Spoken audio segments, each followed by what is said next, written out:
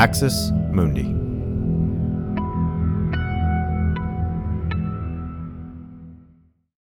This episode is brought to you by Shopify.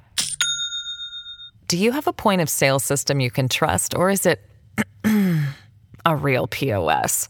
You need Shopify for retail. From accepting payments to managing inventory, Shopify POS has everything you need to sell in person. Go to shopify.com/system, all lowercase, to take your retail business to the next level today. That's shopify.com/system. You're listening to an Irreverent podcast. Visit irreverent.fm for more content from our amazing lineup of creators.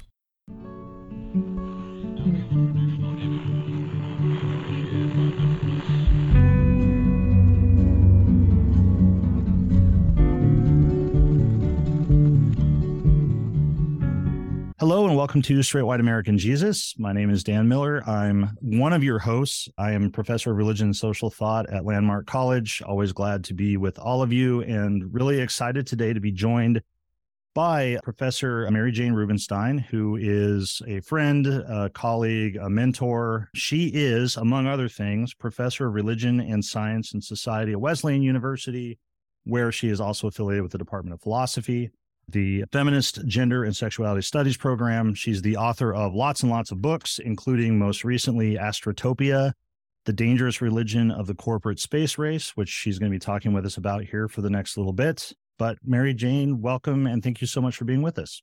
Oh my gosh, I am so excited to be here. Thank you so much, Dan, for having me.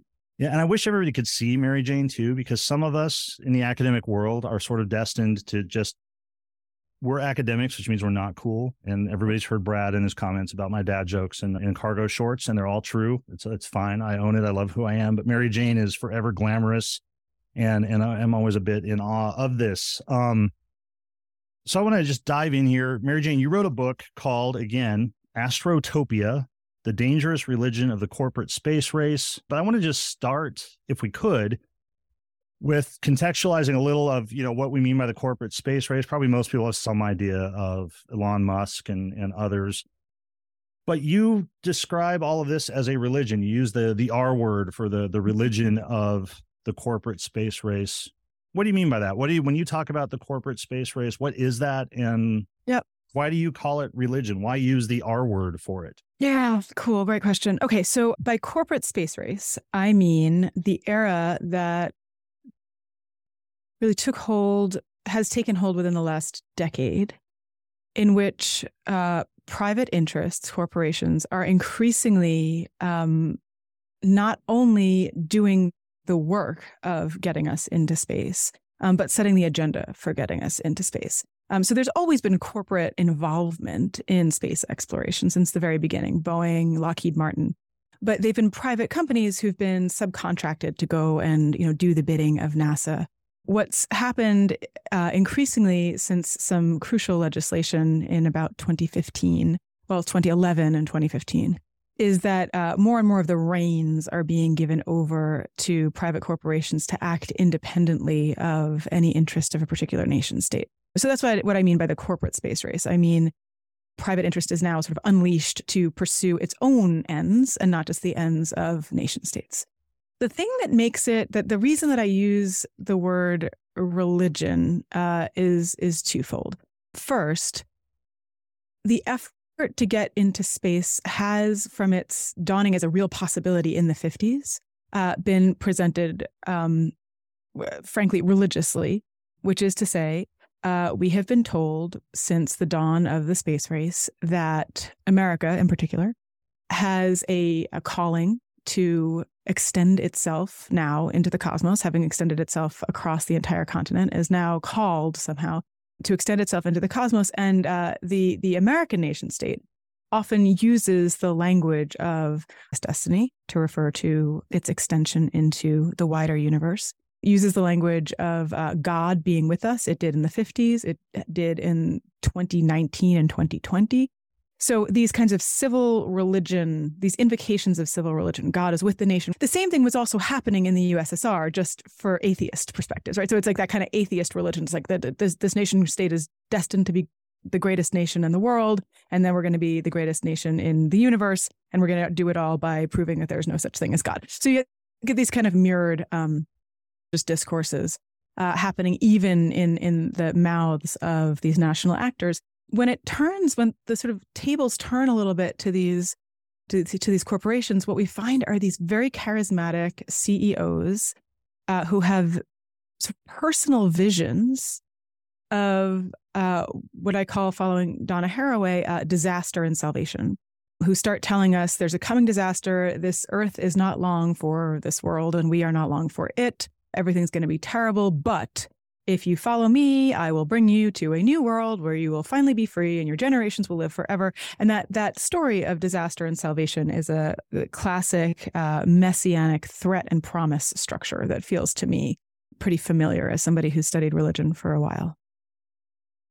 Yeah, you've spent a little time, studying religion, writing about religion. A little time, just a little time, right? As have you. And speaking Brad. of eternities, when I hear the way that they talk, the way that they speak, it's that crisis, salvation, also that sense of return within the kind of Hebraic traditions. There's often this vision of a kind of primal, Edenic, perfect kind of world, and everything has fallen away from it, and there's the promise that we'll return to that, right? There's this kind of repetition, and that's what I hear. And in that, there's, if we were to make the Venn diagrams of like religion and just broadly say utopian thought, that's one of the places they would overlap.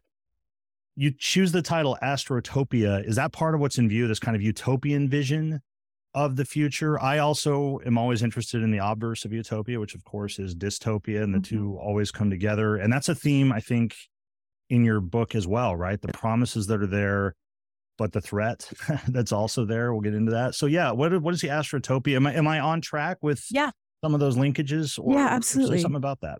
So a couple things. First, there is this distinction in religious studies scholarship between so-called locative religions and utopian religions.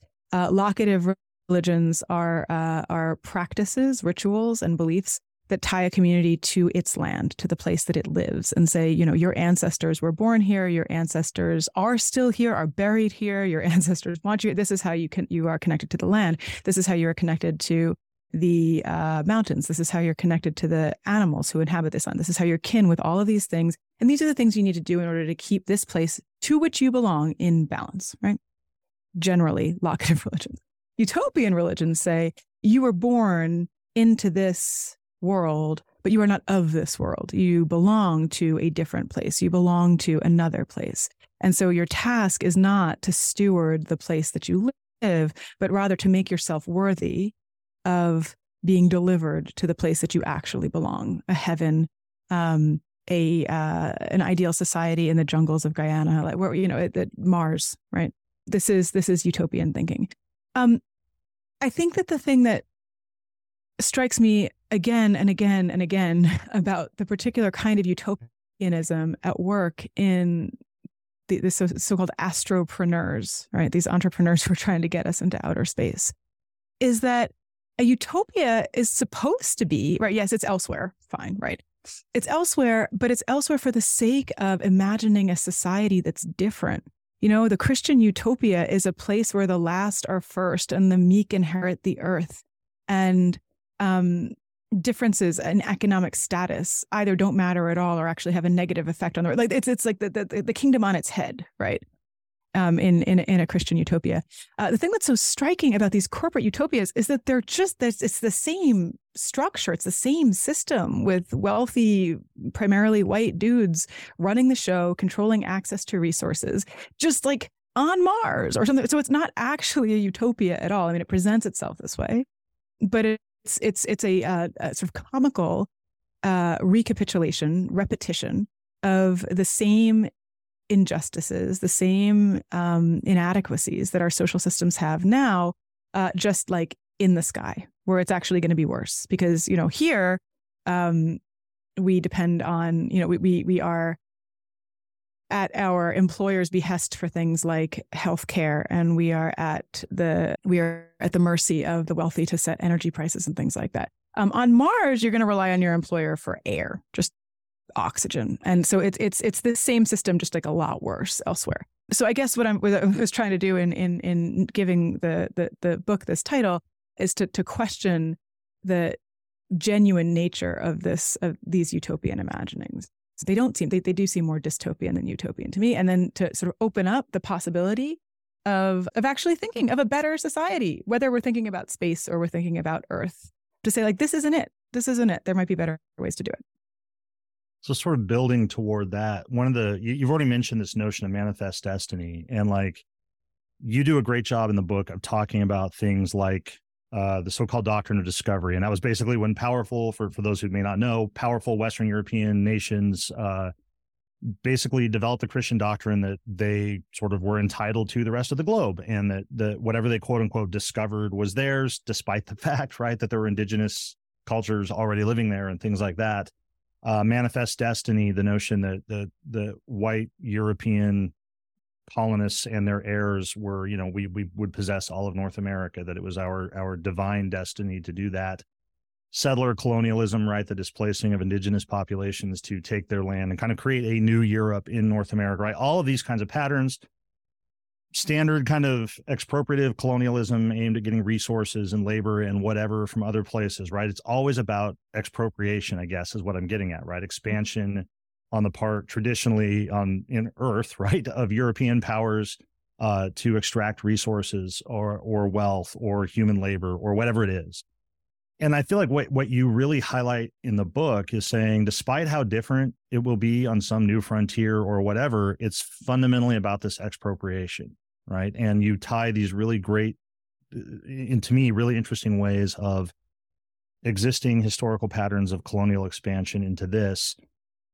So let me ask you to say more about it, because I can understand somebody right now that say, well, that I kind of get that, but like this will be better because as far as we know, there aren't going to be any sentient species that we're going to be, displacing. We're not going to be taking anything from anybody. I feel like that's part of this. It's like, no, we can be expansive and colonialist, but we can be okay now because it's just stuff. It's not indigenous populations. And you really are trying to rethink that. Yeah. Take us into that. I've got other questions we can get into, more of a discussion we can have, but explain that to we on the podcast always talk about the hypothetical Uncle Ron, right? Your Uncle Ron who shows up at the cookout and whatever, and he's like, yeah, but Mary Jane, there's nobody there. We're not taking anything from anybody. Yeah. So what's wrong about going for resources or heavy metals so China doesn't have them all and so forth? And then you get the utopian spin. There'll be so much of this that'll be great for everybody, and there won't be inequalities and all of that sort of stuff. Draw those lines for us. Color, color that in, connect the dots of why it's still a concerning vision of expropriation. Okay. So, Uncle Ron says, yeah, but this time there's nobody there, right? In relation to my saying, in response to my claim that this imminent conquest of space is using the same doctrines, the same justifications, and the same logic as the settler colonialism that remade the so-called New World and Africa and Australia, right? So I'm saying, like, this is the same story. Let's not do it again, right? And Uncle Ron is like, okay, look, it might be the same logic, but this time it's actually okay because there's nobody out there. There's nobody in outer space. Okay, I have 3 responses to, but there's nobody out there. And if any of them is compelling, then it should be enough at least to slow us down. And it may be that folks find one, but not the other 2, right? There are basically 3 in ascending order. The first is the plans to colonize the moon and eventually Mars involve plans to establish mines on the moon, on Mars, on asteroids, to recover, in quotation marks, resources, also in quotation marks, because a resource is something that we know is for us, right? And then use them, mainly insight, to build more stuff, and to sell them to gain a profit. So we're back to the mining game. We're back to the extraction game. First order of business. The scientists and the historians who would love to be able to learn about the history of the moon about the composition of asteroids and about the history of Mars, which may, well, I mean, there's a small chance it might still have some microbial life. It probably doesn't. But it may well have done in the past, right? These secrets, these clues, these answers all lie hidden in the land of the moon, in the land of in the terrain of these asteroids, in the land of Mars itself. There's a history. Each of these bodies has histories. And if we race into them, sinking minds wherever we'd like and ravaging them within an inch of their lives for the sake of profit, we have now destroyed that history, not only interfered with it, but probably interfered with our capacity to understand it and to know it. That is so there one might be able to appeal to a kind of geological sensibility in people and say, don't these planetary bodies have their own histories and formations that deserve at least to be understood before we undertake to destroy them? The same way that, anybody on Earth might object to mountaintop removal for the sake of procuring energy. We have a sense that maybe mountains ought not to be removed. Maybe there's something important about them, either for knowledge or just for the landscape itself. So this is one concern. Second concern. Okay, so there's nobody on the moon, there's nobody on Mars. Why does it matter if we mine those things? What I want to ask is whether traditionally mining, as it particularly started taking hold in the 15th and 16th centuries in Europe and then got exported to the rest of the globe, whether it's been good for laborers. And how so? And particularly in those places where miners have been compelled to maximize production for maximum resources. That's a bad job. Nobody wants those jobs. They're not well paid. They're not safe. And those concerns about safety and remuneration and unionizing and all that become compounded exponentially in outer space. So I don't think it's a good labor system to export into the cosmos, to do anywhere else. It's not great here, but it's going to be even worse, again, when you don't have control you don't have access to your own air and water. The third, perhaps most, this may be a reach for some of our white listeners in particular. But the third response to the insistence that there's nobody there is, well, is there nobody there? According to whom is there nobody there? Well, according to the Mars rover. I mean, have you seen those cameras? There's absolutely nothing on Mars. It's just red dust forever and dust storms, and it's a complete hellscape. Which, by the way, makes me ask, well, why do we want to go? If it's actually a hellscape and there's nothing there, why would you want to go in the first place? But okay. There's nothing on Mars. There's nothing on the moon. We've been there. There's nobody there. There are no people there. So it's a totally different endeavor this time. And there are even some sort of big space colonizers who will say it is an insult to indigenous people on Earth to liken this colonial endeavor to the earthly colonial endeavor, because after all, there's nothing out there. And how dare you liken, you terrible person, how dare you liken indigenous people to moon rocks or moon rocks to indigenous people? If, however, you ask a number of representatives of indigenous nations, the Ojibwe, the Bo'aka people of Northern Australia, the Inuit, they would say it is not the case that outer space isn't inhabited, that they have ancestors who live on the moon and ancestors who live in the Milky Way and the stars beyond us and in the spaceways between us, and that their shamans can travel to these other places and visit their relatives and visit their ancestors. And they're actually concerned that the spacefaring nations are hoping to destroy those territories the way that they have run so haplessly over the land of the Earth. So I'd want to ask, according to whom it's not populated. This episode is brought to you by Shopify. Do you have a point of sale system you can trust, or is it a real POS? You need Shopify for retail. From accepting payments to managing inventory, Shopify POS has everything you need to sell in person. Go to shopify.com/system, all lowercase, to take your retail business to the next level today. That's shopify.com/system. I think all of those are really powerful, and people can't see things that drive me nuts, right, about these kinds of discourses One is, and you're hitting on it, right, of just this doesn't end well. Like, we know this story of expropriation, it doesn't end well. It's the ultimate of deregulation. I think that's the other piece, right? That's what makes it a utopian vision for these big corporations, and why they're happy to take up the reins of what NASA used to do, or what the federal government used to do, and not just in the US and other places as well, right? Because what I envision, the sort of dystopian future, is you're going to have some moon colony or Mars or whatever, but it's not going to be a US moon colony or Mars or whatever. No. It's going to be you're going to be living on either Amazon or SpaceX. Yeah, exactly. It's going to be Musk or Bezos or whatever, and whatever corporate rules they put into place, right? And and if people want, they can go look at plenty of science fiction that envisions that dystopian future, right? But one of the things you get into in that last point, and I think they're all in this, is what I think is a really profound and significant kind of ethical and religious turn in the book, right? So, like, you've got the piece of, here is what is envisioned with the corporate space race, and here are the values in that, here is the way of viewing reality in that, and so forth.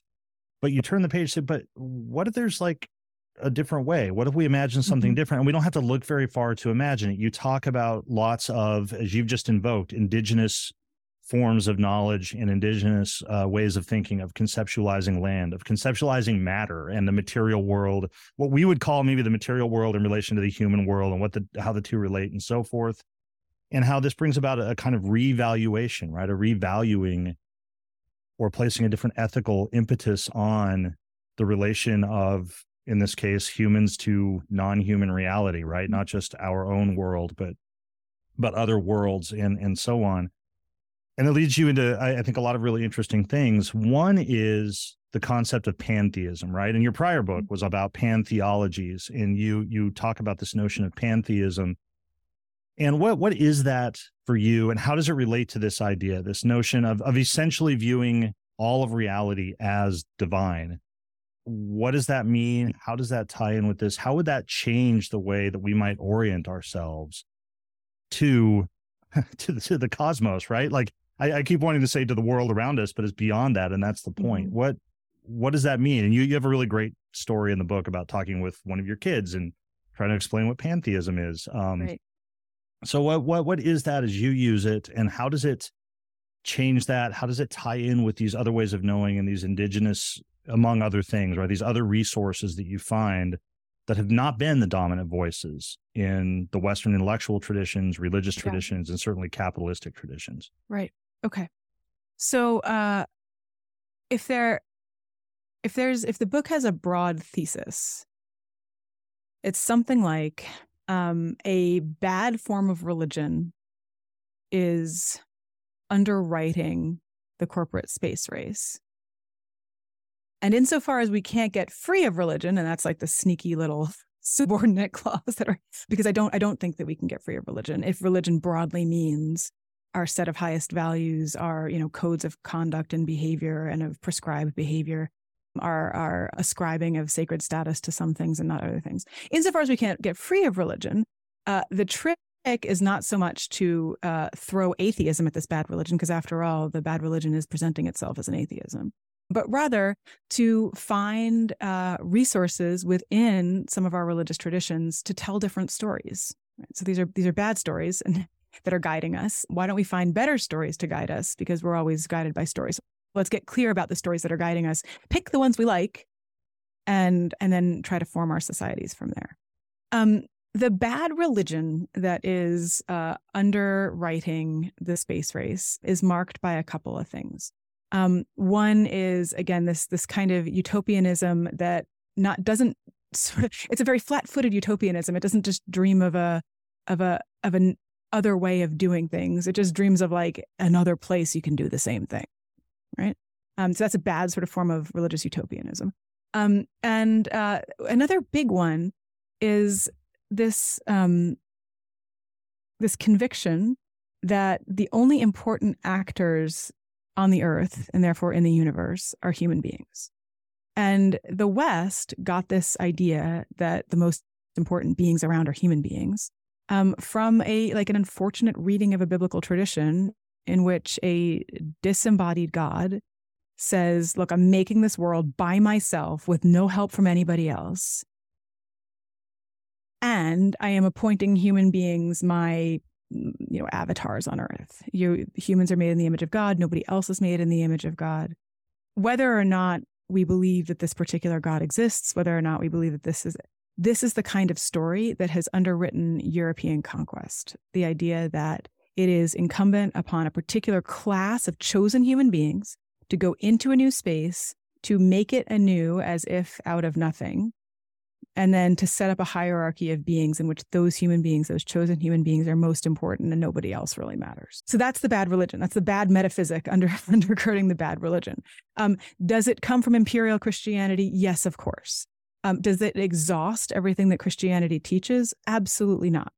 There are all sorts of other ways of reading the Christian tradition, certainly of reading the Jewish tradition, of reading the Islamic tradition, and then certainly of reading our non-monotheistic traditions, including our indigenous traditions, that find importance, agency, and creativity, not just in humanity, but in the rest of the created world itself. And not just in like upright animals or like important animals or big animals, but in like the whole microbial, fungal, mountainous, rivery, tree-ridden universe itself.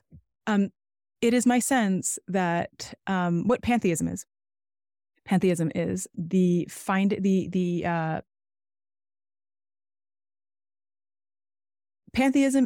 proposition that God and the universe are the same thing. Very straightforwardly. What we call God is just the entirety of the universe. Not so much like taken as a compendium, but the idea is that if what God means is creation and sustenance and destruction and then remaking, right? Those are the big God functions. All of those things, world making, world unmaking, world sustaining, all of that goes on at the level of every agent in the world, right? So every agent in the world, from trees to rivers to rocks to pigs to turtles, participates in the ongoing making and remaking of the world and destruction of the world. And so that's what it means for me to think sort of pantheistically about the universe, that everything that is participates in creation and destruction, and as such, everything sort of shares in this kind of divinity.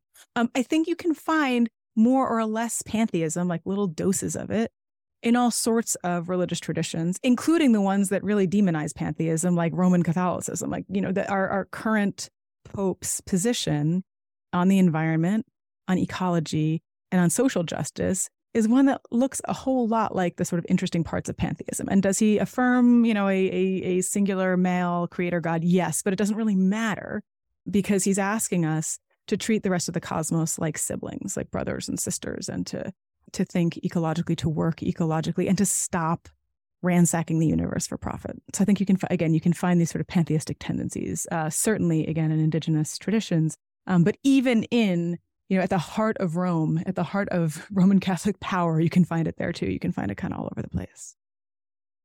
It's interesting. An idea that occurs to me is the way that we can sort of flip the script, because I think there's a logic that says, well, these things aren't human, so we don't have an obligation to them. And it's sort of like an intensified version of the same arguments you get about animal rights or animal welfare or environmentalism on Earth and so forth.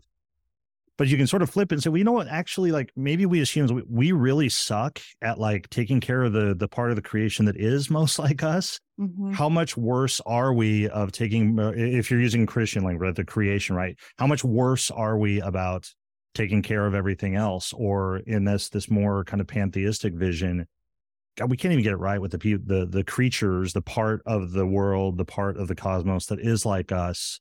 Right. We have a lot more to learn before we run out and start stomping all over everything else. I don't know if that makes sense or not, but it's something that occurs to me. Yeah. As you pitch this kind of idea, right? Yeah, absolutely. And I mean, to take it to its sort of absurd extreme, Elon Musk is looking to warm up, quote unquote, Mars, which is, very cold and the atmosphere is terrible, by hitting its polar ice caps with 10,000 nuclear warheads. He wants to nuke Mars. Whether or not he ever does this, just the idea can do so much damage. To think that it's admissible to nuke a planet, and one thinks like we have such a terrible track record controlling the planetary evolution of our own planet. Once we got in charge of things, whenever you mark the advent of the Anthropocene, once we really took over, things started going very badly for our planet. And I don't understand why we think that we can do so much better on another planet that starts out completely unbearable. Why we think we can do better there than we can on Earth. So yes, we've done a terrible job of taking care of the creatures who look like us, and a terrible job of taking care of the biosphere itself. And so then if on the largest and the smallest scale we're not doing well, I don't understand why we think we're going to do it better in space, where as NASA folks are fond of saying, like, everything is hard, like space is hard. Space is really hard. Yeah. Yeah. Tied in with this, and you brought this up a little bit, and I like, we're both religion scholars among other things, and we spend a lot of times talking to students and others about these kinds of things, but this notion of story, this notion of narrative. You also talk about the notion of myth, right? Not myth in the sense of something that's false, but myth in that sense of, I would say something sort of like a comprehensive meaning-giving framework that sort of shapes who we are and our orientation to everything around us, including others and the world and the cosmos and so forth.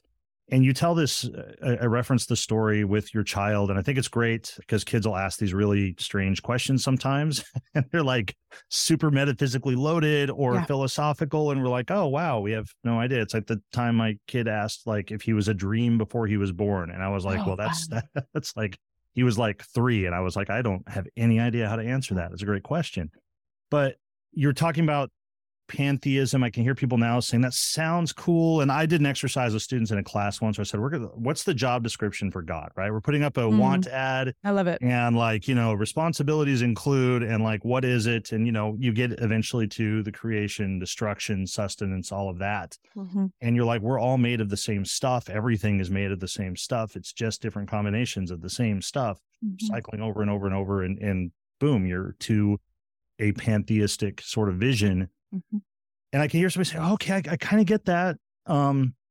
But really, like you really think that, or why call that God? Or they get really caught up on that. And I think you said that your child sort of says, do you believe it, or is it true, or something like that? I can hear my students asking me that. And I think you have this great answer in your book. You say on page 185, for, anybody out there who wants to get the book and look on page 185, you say, in kind of response to this kind of question, I'll stand by my usual tactics here and say that it doesn't matter whether this sort of pantheism or any sort of pantheism, I'll throw out any sort of theism or religion or anything else, right? It doesn't matter if it's true, in quotes.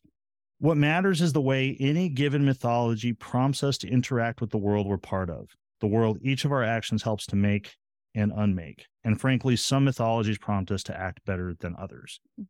I love that account of what a myth, a mythos, a mythology does. And you also open the book by saying that this space race, this corporate utopian expropriative model, it's no less of a mythos, right? Can you say more about that, the power of myth? And I think you've already sort of talked some too about the unavoidability of myth, because I think that's really important, because I agree with you, right? People say, well, let's just do without them. We don't need myths. You're like, we already have them. Like the notion that we could be mythless is its own kind of myth, right?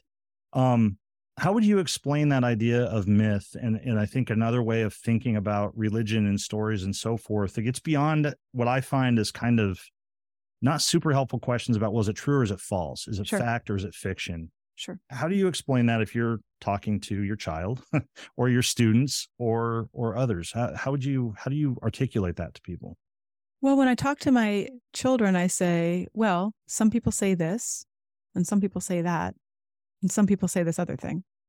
And then they'll say, oh, I like the other thing, right? Like they'll have an aesthetic preference when they're presented with a range of options. They'll have an aesthetic preference. I do not ever tell them this thing is true. I tell them, these are the ways that people have of making sense of the world, and let them figure out what they'd like to live, what kind of stories they'd like to live in relation to. And part of the way that we do that is by pointing out what the results are of acting in the world under the sway of particular stories. So when I say that myth is inescapable, I mean very much, Dan, like what you were saying about myth, not that it's not true, but that it's a big overarching story that tells us who we are, where we came from, and where we are and where we're living and where we're going. That give us a sense of a community. So the myth of manifest destiny, for example, is a myth that Americans hang on to as a story that tells them you were meant as a nation, historically white supremacist nation, to occupy this entire continent. That is part of who you are. In 2020, when Donald Trump called outer space, America's manifest destiny, he said, it's who we are as Americans. This past year, when Joe Biden was talking about the Artemis mission, he said, exploration and, danger hunting and finding new stuff is who we are as Americans. Those stories that tell us who we are fundamentally as Americans, as Christians, as parents, as children, as whatever, as a group of a coherent group of people, these are myths.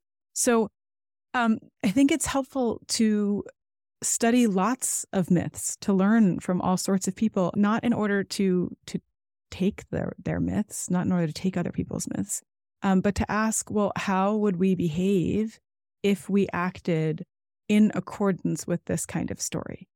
So, for example, there is a mountain on the Big Island of Hawaii, Mauna Kea. It is, for the Kanaka, the indigenous Hawaiians, a sacred mountain. In recent years, the University of Hawaii, in relation to a couple of other actors, has tried to install a 14th telescope on this mountain. And the indigenous elders have been like, you know what? Enough. There are 13 telescopes on our sacred mountain. This is enough. They're too many. We're putting our foot down now. Not just because it's not just a telescope. It's also like another road and more traffic and even more and decimation of the landscape, of the population of birds and animals who live on this mountain. And again, the sort of quick explanation is you may not do these things because this mountain is sacred. And what they mean is this mountain is, sometimes they talk about it as a temple. Sometimes they talk about it as like a dwelling point of the ancestors or a place of creation, or the mountain as an ancestor itself. There are lots of different ways of talking about this. Now, so the question is then, that's a myth. It's a myth. It again, doesn't mean it's not true. It just means that it tells a people where they come from and what's important to it and where they are. Many of us are not Kanaka. Does this mean that we don't have to pay attention to this myth? I don't think so. I think what it means is that we listen closely to the myth. We try to understand it. We try to understand the story. And then what we definitely don't do is say like, yes, I too am Mauna Kea. The mountain is my ancestor, because the mountain is not my ancestor. The mountain is not Dan's ancestor. The mountain is right. But to say, okay, this mountain is ancestral to these particular people.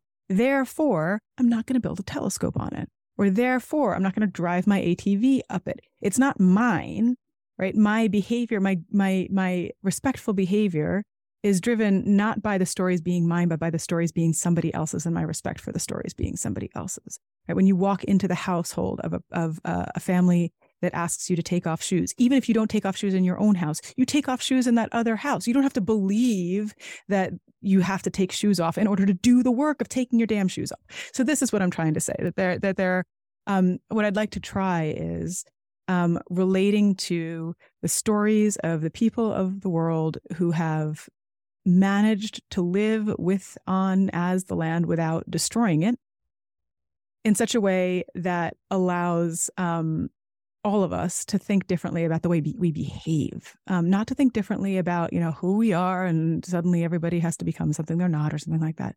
And ask, okay, so what would it look like to take seriously the possibility that the moon might be a goddess? Even the Greeks thought the moon was a goddess, right? Like even this mission that's off to mine the damn moon is named after a goddess. So it's not even an appropriative activity. How would we treat the moon if the moon were actually divine? If the moon were actually a goddess? I imagine the answer would not be, stay away from it at all costs. But how could we interact respectfully with this particular landform? There's so much I like about everything that you just said. I talk about this in the podcast. I talk about it with students.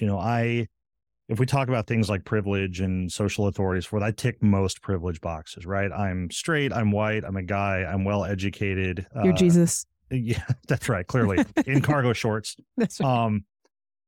and students ask, right? Students, I think, out of a real place of concern, if they're like, well, I'm concerned about the dispossessed in the world and the marginalized in the world, and I want to be an anti-racist, and I want to be an ally if I'm not queer, and I want, these communities that I'm not part of, including indigenous communities, including communities with their own traditions and their own ways of knowing and so forth. And that they often feel a sense of paralysis, right? Of like, well, what do I do if I'm not part of these communities? What I tell them is what you do is you listen to those communities, right? Like you don't tell the communities things. You certainly don't come in with some sort of white savior complex or, I don't know, straight savior complex or whatever. You listen to those stories, you hear those stories, and for me, it's a sort of I don't have a stronger word, I think, than empathy, and like a really heavy sense of to suffer with, to feel with those and let that shape who you are. And that's what I hear you describing, is a sense of a kind of deep hearing, a deep listening that shapes us, that can change our own myths, right? That can change our own perspectives and ways of seeing things, because these are things that are operative on us all the time. Like we don't know that they're there. They're not conscious. They're not chosen. I don't know anybody who ever woke up one day, they checked their day planner, they're like, on my calendar today, it's myth choosing day. I'm going to choose the myth that orients my world. Right. So it's really profound and powerful. And I think it's really one of the really key parts of the book, and something I value, because I think it's easy to counter these kind of utopian visions with just doom and gloom. And so like to talk about everything that can go wrong with it. And I really love the way that you present this kind of positive vision of, well, here's an alternative, right? Not just everything that's wrong with this, because that can be paralyzing. I personally don't think there's much I'm going to do in my life that's going to directly impact Musk and what he wants to do. And it can feel paralyzing. So it's just another valuable thing that I found in the book as I was working my way through it. And so if I were wearing a hat, I would tip it to you, because I think it's really profound.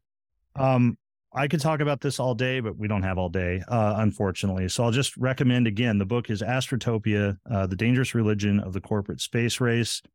One of the things that I was talking with Mary Jane about before we started is that this is a book that very much has her in it, and it feels like it's written.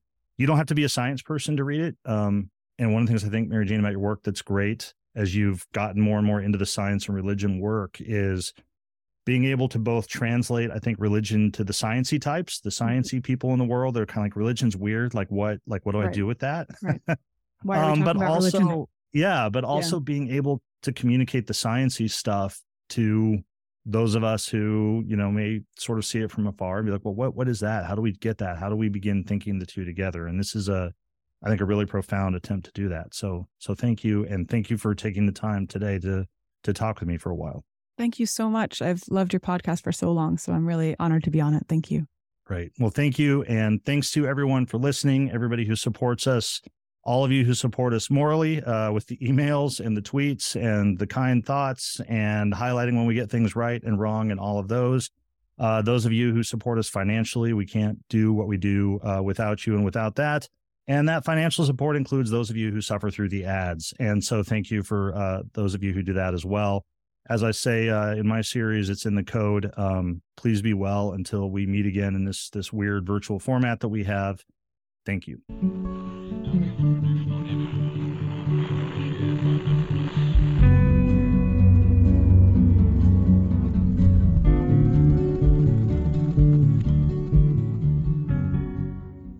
This has been an Irreverent Media podcast.